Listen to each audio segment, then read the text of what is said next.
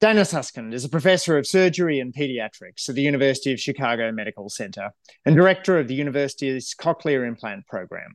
She is the author of the best-selling 30 Million Words and Parent Nation and is a big thinker about the world's littlest people. Dana, welcome to the Good Life podcast. Thank you so much for having me. I'm thrilled. Now, you were born in 1968 in Baltimore, in the midst of the Baltimore riots. Tell me a bit about your parents and the context in which you entered the world. Well, first of all, you've just outed my age, but I will forgive you for that because you're bringing up the most influential people in my life, my parents. I always say that they are probably the reason that a surgeon is doing the kind of work that she is doing. Mm. My mom is my mom, and my parents are luckily still alive. One is 83. My mom is 83 and my dad is 87. My mom is a social worker, and my dad is a pediatrician. And, back in 1968, they were living in Baltimore. My dad was doing his residency at Hopkins in pediatrics. And my mom was a social worker working in the War on Poverty, which was a Lyndon Johnson program to help decrease the huge amounts of poverty in our country. And she was working in Baltimore actually as a community organizer, and really I was, believe it or not, born 3 days after the assassination of Martin Luther King. So my parents were working in Baltimore, where I was born in 1968, and their work has always been about trying to make the world a better place, give every individual a chance to lead happy, healthy, successful lives, and that sort of ethos. Dedication towards making the world better transmitted to me, which is why I do the work that I do. So, and what's striking to me about your work, Dana, is you've sort of started off on the career of your dad as a pediatrician, and then come back later in your career towards the work of your mum on policy change. What got you interested first in child development? It's not a natural career path for kids at school to say they want to grow up to be pediatricians. When did you get excited by that? Was it medicine you went into, and then from medicine went into pediatrics? yeah, no, that's a great. So I want to clarify. I'm actually a pediatric surgeon. So my dad is a pediatrician, and I take care of little ones, but I also use a scalpel. And the funny thing is that I didn't actually go into medical school thinking that I would be a pediatric physician. Actually, in my early days as a medical student, I thought I wanted to be a neurosurgeon because I love the brain. And I thought, okay, the way you get close to the brain is operating on it. But pretty quickly, it was clear that when you were a neurosurgeon, your patients didn't interact as much with you. And so through sort of a series of events, realized that taking care of little kids through the work as a pediatric ENT and ear, nose, and throat doctor, specifically a cochlear implant surgeon, would allow me to get close to the brain, influence the brain, because hearing is not actually about the ears, it's about the brain. And so ended up being a pediatric cochlear implant surgeon. So actually, my dad, who's a pediatrician, when I told him I was going to be a surgeon, was actually a little bit upset. He actually, this is a funny thing. He actually said, "How can you be a surgeon? I was terrible in anatomy when I was in med school." I was like, "Dad, I'm good at anatomy. Just because you weren't doesn't mean I am." So I ended up being, so I brought in the pediatrics, and I made him a little bit happier because I'm a pediatric surgeon. But as you mentioned, my career started out very surgical. I was a pediatric ENT, cochlear implant surgeon, giving children who are born deaf the ability to hear through implanting them with a cochlear implant. But pretty early in my career, starting the implant program, it became clear that the implant allowed children the access to sound, but much more was needed to make that sound have meaning, that children needed rich language environments. And when they didn't have it, it impacted their development. So.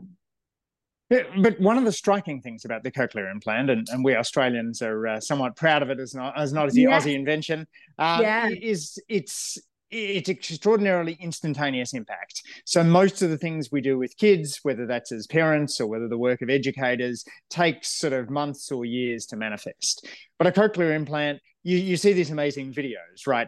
The kid wakes up and suddenly they can hear and their entire world has changed.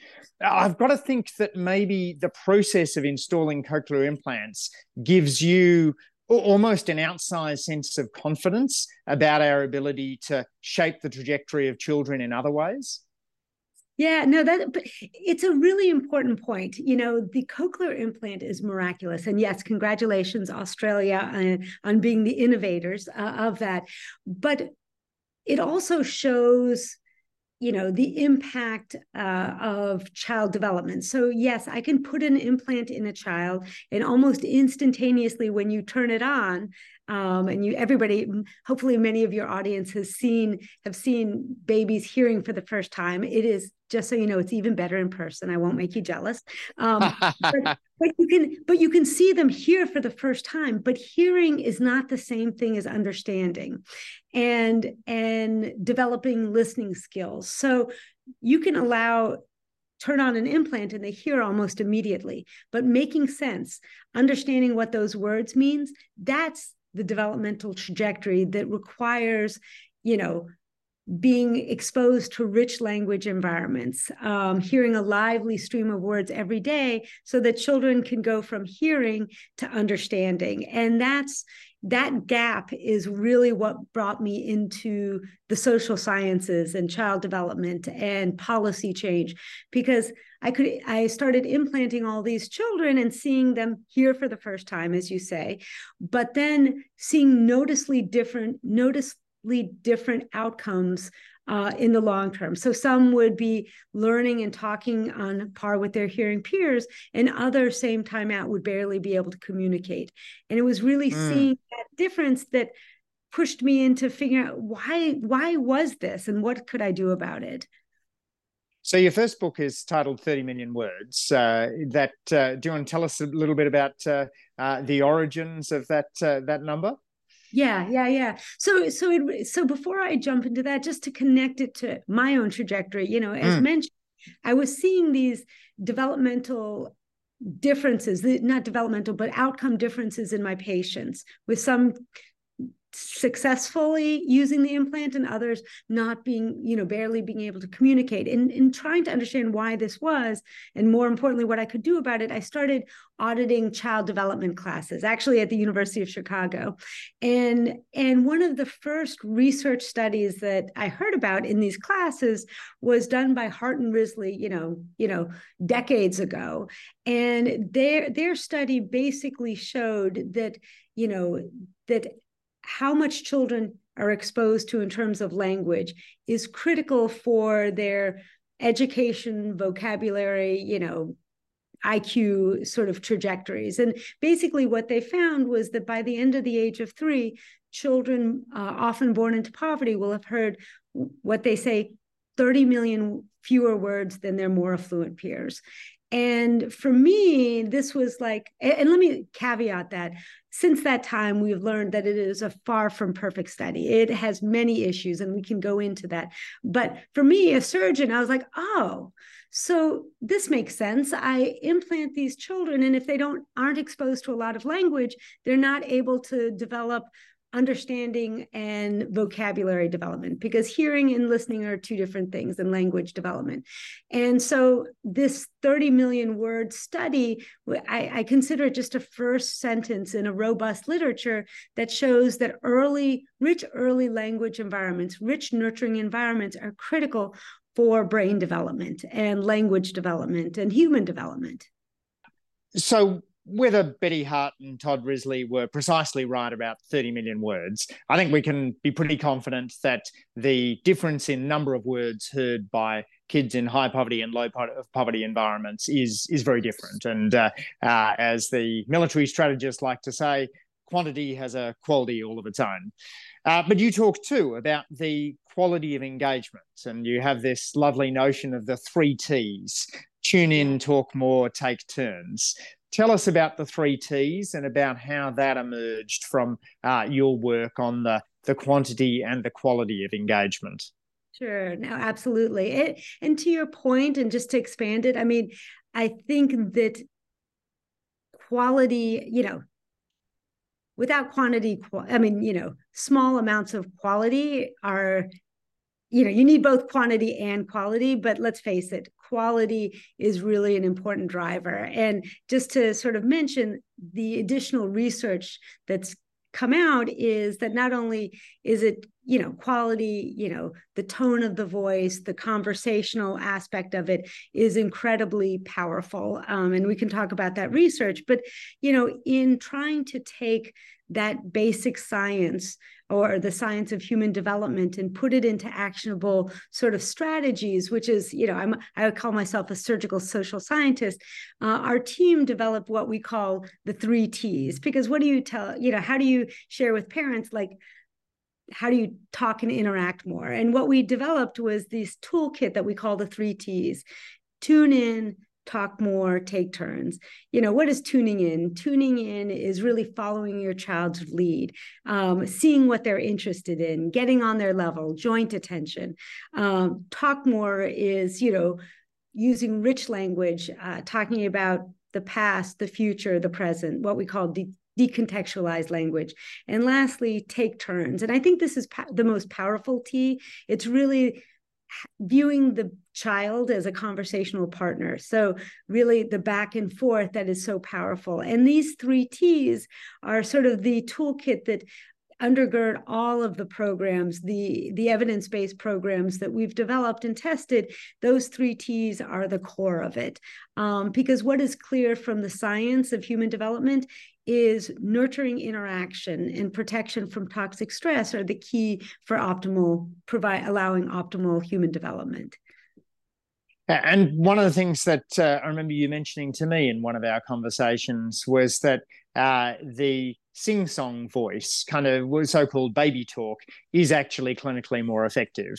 I found myself as a parent wanting to talk to my kids like they were adults, but you say pretty persuasively that's not the best way of engaging. Yeah, well, I mean, when they're very young, I mean, if you're talking to your 15-year-old son with the sing-song voice, you might get a little annoyed. I do that with my husband sometimes and our puppies too. But but yeah, when kids are very young, that sing-songy voice, the tone, the positive tone actually helps children develop the vocabulary. It helps sort of parse the words, into their different sections, because you think about language and talking, it's actually a continuous stream of, sound, and that helps the brain really start parsing it. And what's interesting is we've been looking at, talking about, going back to the research, we've looked at our randomized control trials and our, the of our different programs, and looking back at tone and how positive tone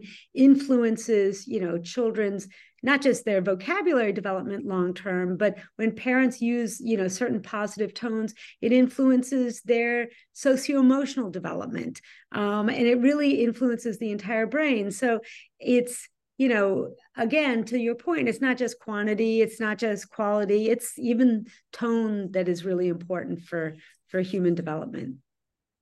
And there's a lot of the neurosurgeon that you nearly were in your books. One of the accounts I love is just the discussion of the sheer degree of neuroplasticity. Tell us about what's happened, what we know about people who are born missing half a brain. Oh, yeah. So yeah, and you mentioned that because one of the stories in my last book, it really to drive home the point that the early years, those first years of life, have incredible neuroplasticity, which is the brain's ability to make new connections and reform itself. And I tell the story of a patient who is actually a subject of one of my colleagues that was actually born with half a brain. I mean, it's not even an exaggeration, half a brain. They think we can talk about why this was, but despite that, because she had such, we're presuming such nurturing interaction and early intervention and all that important input stuff, the remaining half a brain did double duty, right? And this child, she had some hemiparesis, like some motor function, but from a cognitive and literacy development, she wasn't just at age level. In some places like reading, she was above age level, not in the very beginning. She had to get the sort of early intervention, but it just drives home the point that the brain, we're born with genetic blueprint, right? And all these neurons that are just waiting to be connected, because they're waiting for an instruction guide from the environment in the first 3 years of life.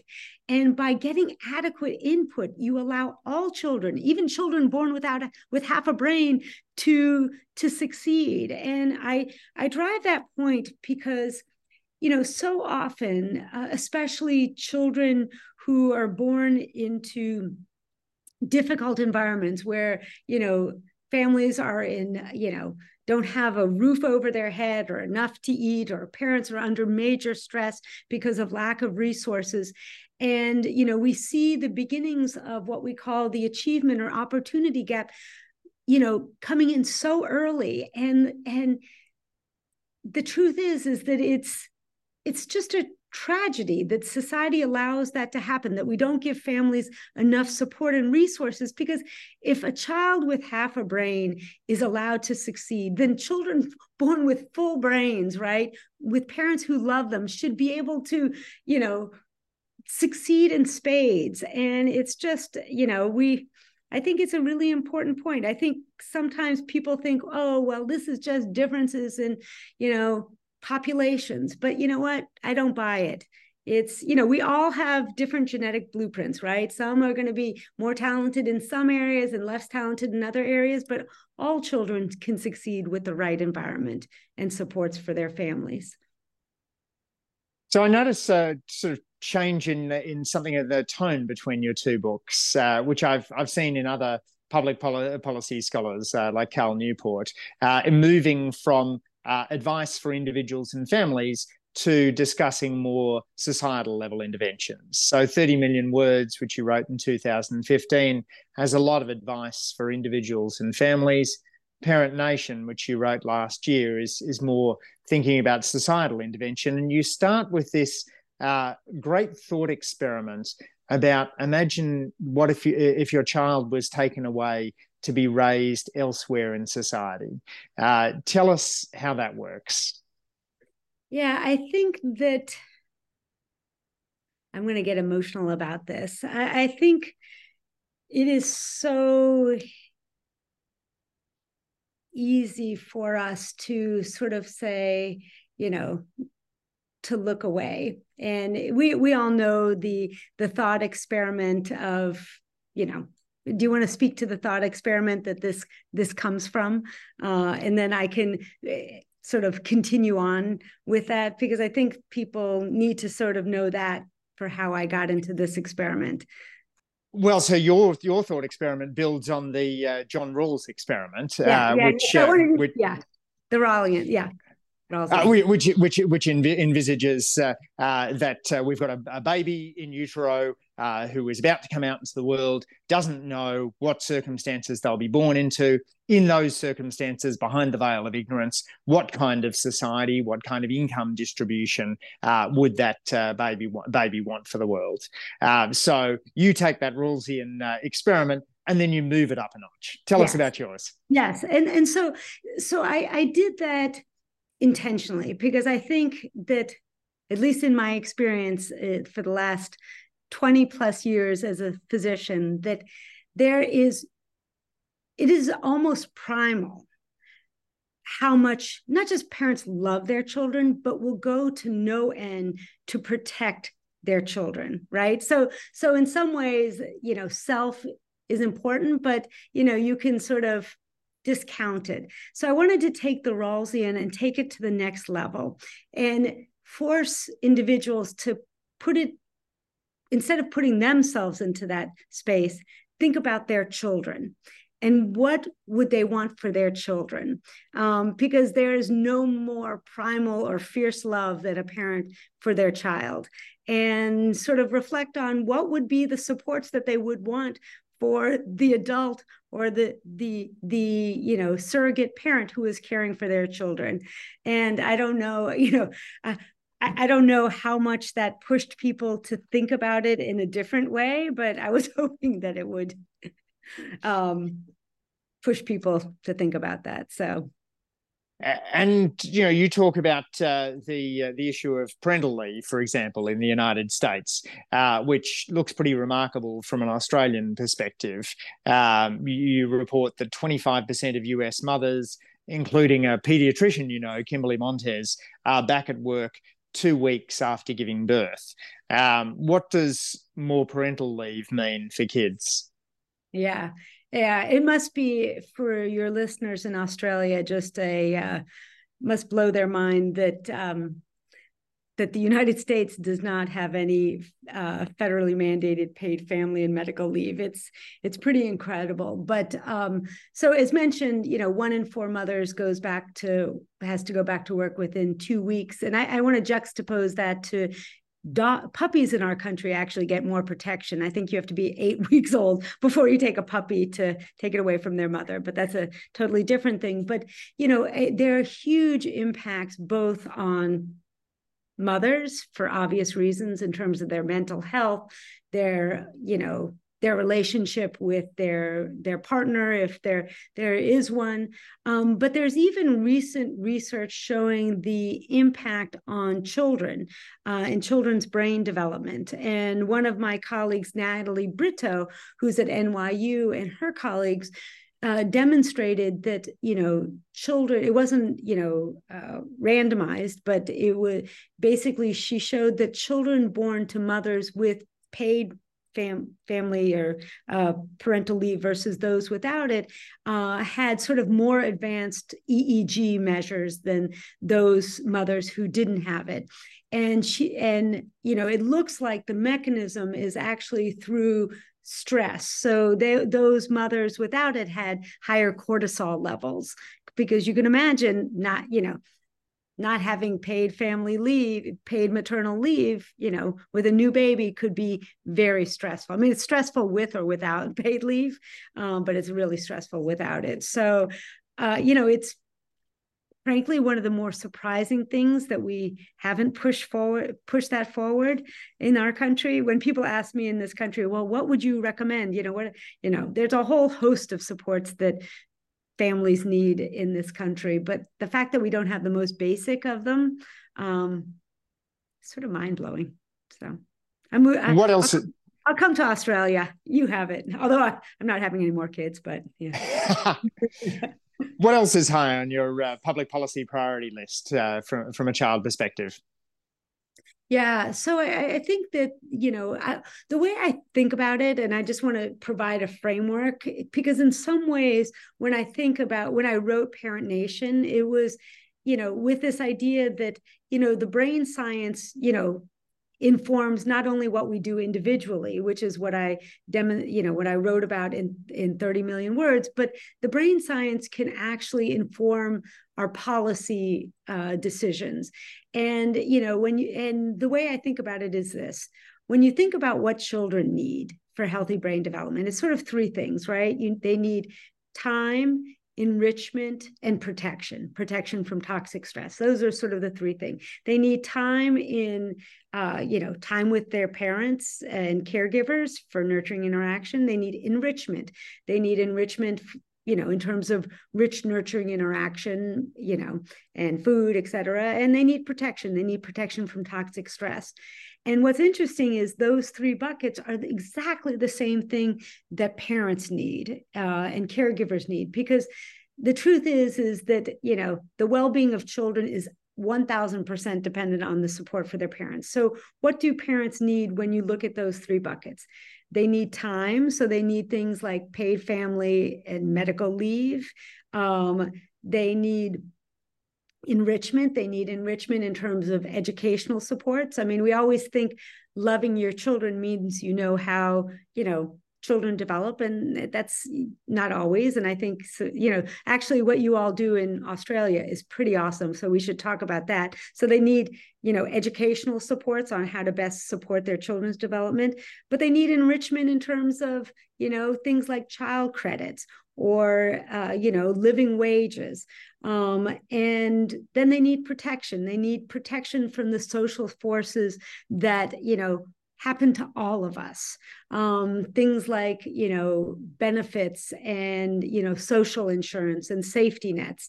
There's a joke, and I didn't come up with it, although I wish I did. Most countries in this world have social safety nets. Our country has women. So that's sort of how it goes. But there's another interesting thing that I want to touch. So that's how I would think about it from a policy prescription. I'd love, and high quality childcare. So I'd love, if you only gave me three things, I would probably go with paid family and medical leave, because how could we not have that?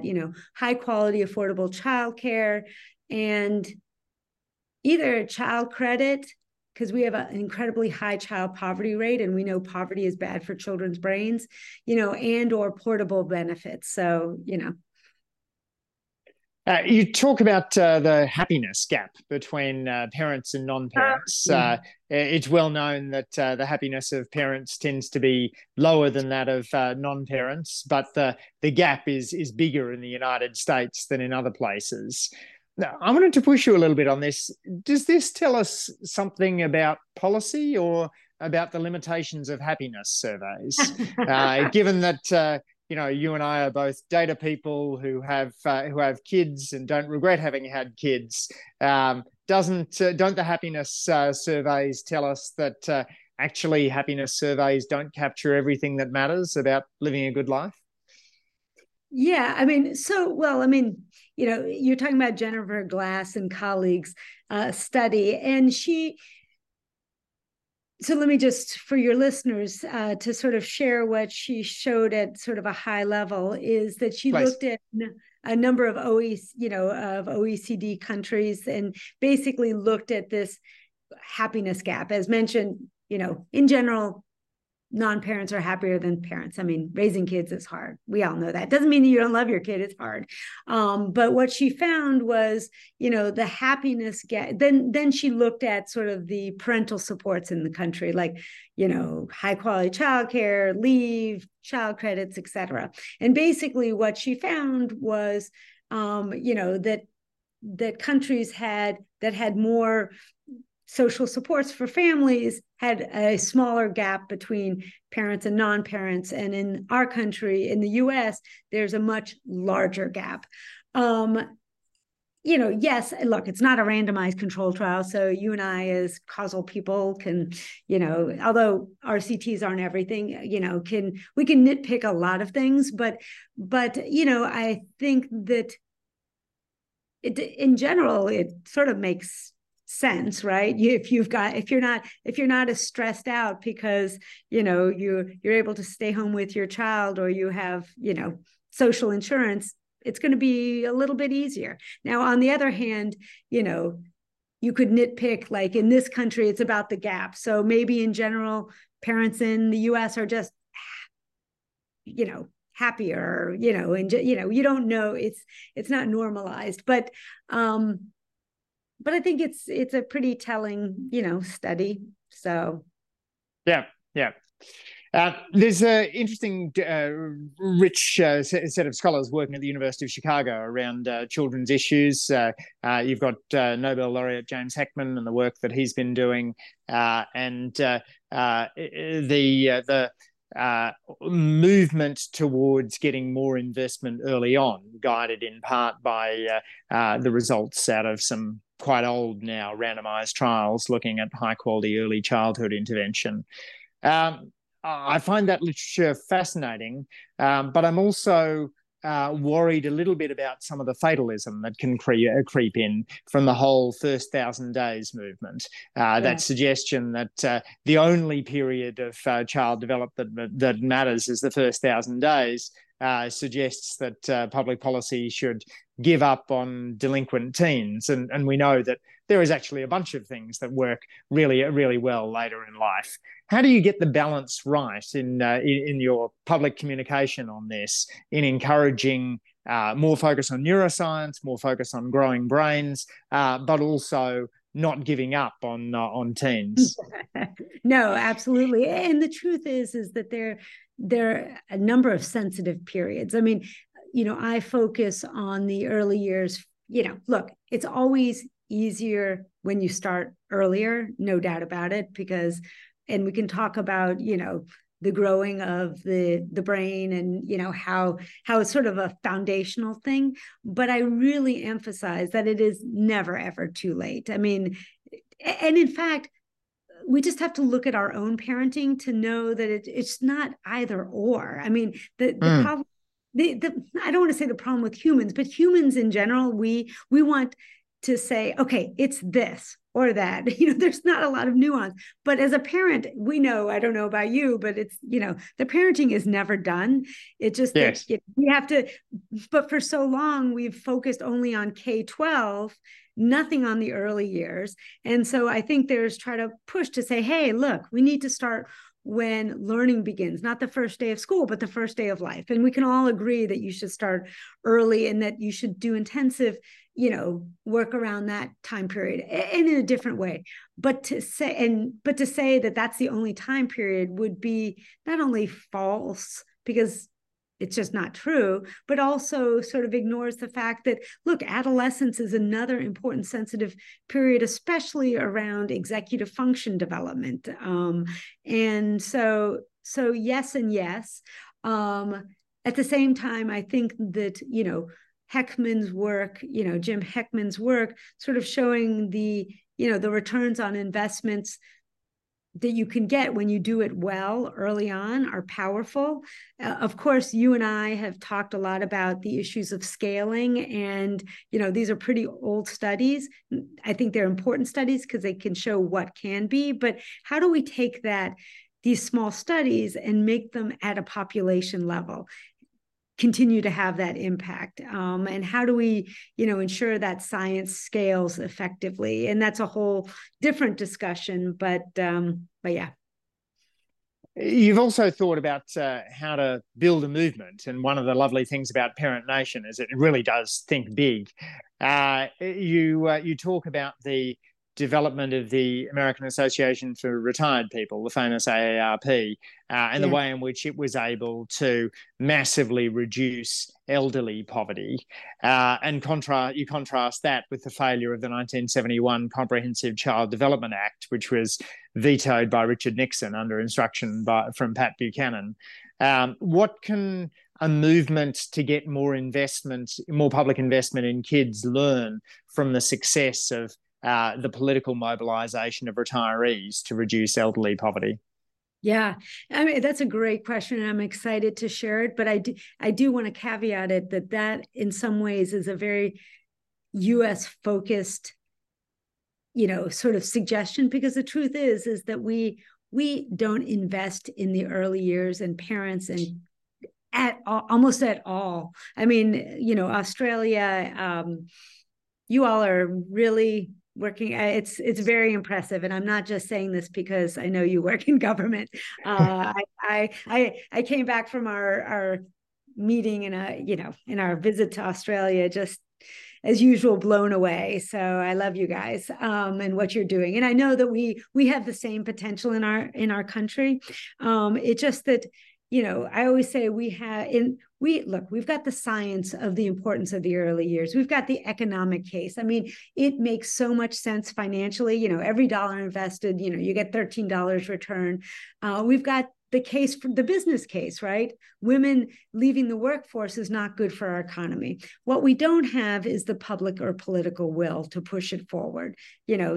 50 years ago, we tried, it didn't work. I thought it was going to happen around the time of COVID because it was such a crystallizing moment, didn't happen. So I looked for sort of a bright spot of when another sort of underserved segment of our population really were able to come together and push forward change. And the AARP is an incredible example. And it's less a political movement than really, in some ways, a business for good. So just to contextualize it, back in the 60s and 50s, the poor segment of the population in the United States wasn't children. Today, children are the poor segment of the population. It is an abomination. But back then, it was the elderly. Some 50% lived below the minimum standards of decency. And the AARP and the Gray Lobby really changed all of that. They, decreased, and they were able to bring together all segments of the elderly population across race, ethnicity, religious, political divides. I mean, believe it or not, this is mind-blowing. The AARP is 1/3 Democrat, 1/3 Republican, 1/3 independent. I mean, no, what our country is like politically right now. It's just sort of like, whoa. But they advocated on behalf of what helps the entire elderly group. So they decreased the poverty rate by 70%. And they, in effect, through Social Security and Medicare, really, help this group feel like a cohesive whole. And so as I was thinking about the thorny issue of the issues of children, which are really the issues of parents, I thought, well, why not something similar, right? Parent AARP. I actually wrote a small article in the Atlantic about it because, they have huge purchasing power, right? And, they have huge needs that are really the needs of, the entire economy. I mean, it's in the best interest of business as well. So, I sort of pushed this, advance the idea of an AARP for parents, and people seem interested. These things, take time, and people seem to, whenever they hear this, they think of people sort of marching in the streets, but parents don't have the time, the bandwidth, they're exhausted. But they do need people who are advocating on behalf of them and their children. So you make a powerful case for it, both here and, of course, in your terrific book. Let me wrap up, Dana, by asking you a couple of questions I ask each of my interviewees. What advice would you give to your teenage self?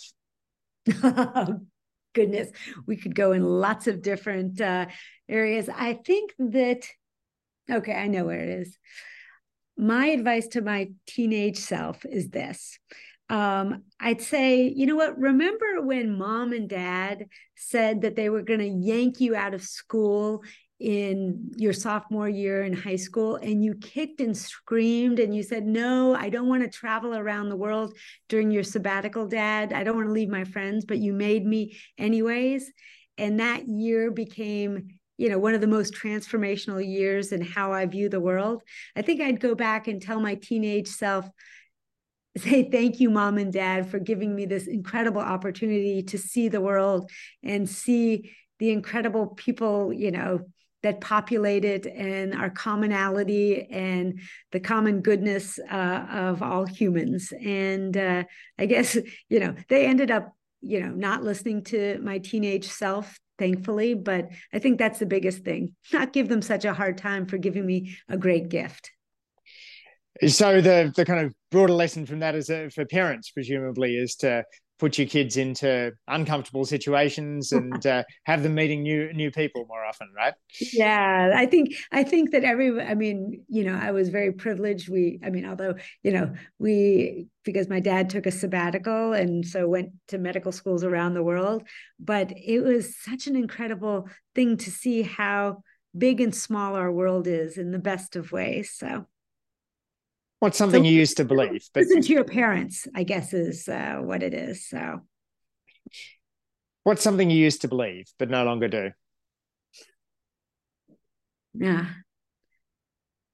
You know, it's funny because I used to think in some ways that everything happened for a reason. I don't know if you ever feel that way, like that, it's sort of like not that there's a grand design, but like sometimes things are meant to be and everything happens for a reason. And the truth is after the devastating loss of my late husband, Don, you know, who left me way too young and too early, and our children too early, I realized that everything doesn't happen for a reason. And but but how we choose to sort of respond and adapt and grow from these experiences is important. So I guess that gives some meaning. But yeah, everything doesn't happen for a reason, I suppose. The way in which you responded to the loss of your first husband when he died trying to save two kids in Lake Michigan. I've heard you say that you lost your belief in serendipity, but gained a belief in society. What advice do you have for others who've lost a spouse? Yeah, I you know thank you for reminding me of that quote. It is so true. I think that seeing that there's so much strength that you can get from your community and from the people around you. And that's really what I was able to do. And, having a purpose. I was very lucky, I think, both ensuring that my children got to adulthood, which is what I promised, my my late husband Don, as well as the purpose of my work is was really powerful in terms of healing. And you never move on, but you move forward. So Dana, when are you most happy? I am most happy. It's so cliche, but when I'm surrounded by my children and my family and everybody is getting along. So I lost my first husband, and I always say he sent down my second husband, John, who has 5 children, and I have 3 children. So we're a melded family of 8. And I guess I'm most happy when everybody is like around the table, we're all together and everybody's getting along, and there's just that sense of love. And I don't know, I call them, it's your bottle it up moments where you just want to like keep those memories so that you can sort of open them up when life gets a little bit more challenging, because we know that's just life. But that is when I have the most happiness and gratitude. So That's beautiful.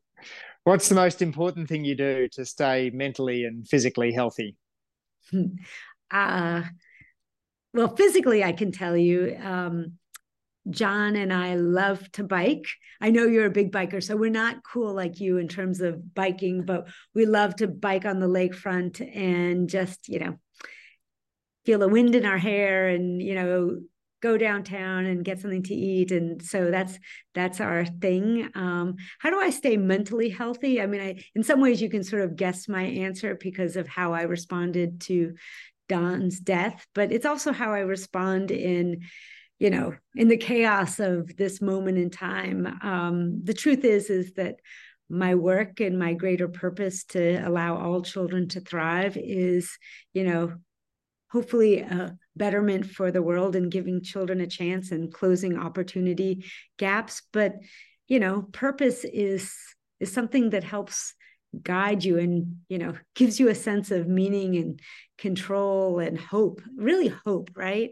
So that is how I stay mentally healthy. Most people will say, oh my gosh, that is such a lame answer, but I don't know, it does. So Certainly rings true, knowing you and your work. And finally, Dana, which person or which experience has most shaped your view of living an ethical life? I think I mean, again, it's going to feel so cliche, but it starts, where you started off in our conversation. My parents, my mom is she's a writer and a dedicated social worker. And my dad is an incredible pediatrician and builder. And they've been, really guiding lights, about the importance of compassion in being actionable in trying to make the world a better place. And they're just they're guiding lights. So, and just so you know, as I mentioned, one is 83, one is 87. They are still traveling the world. I mean, they're right now in London. They were in Korea with us. They went to Dubai. So, I guess, adventure also can can help fuel you. So, but they are the reason. They are an important part of how I view the world. It's a perfect spot to close. Dana Suskind, a pediatric surgeon, writer, and researcher, thanks so much for taking the time to share your wisdom on the Good Life podcast today. Thank you so much for having me. It's been a pleasure. That was great. Thank you very much. I will stop our recording. Finally, we got it. Exactly. It's been so good. Thanks for listening to this week's episode of The Good Life. Andrew Lee in conversation. We appreciate getting feedback on the podcast, so please leave us a rating or tell a friend about the show. We'll be back with another inspiring guest to discuss living a happier, healthier, and more ethical life.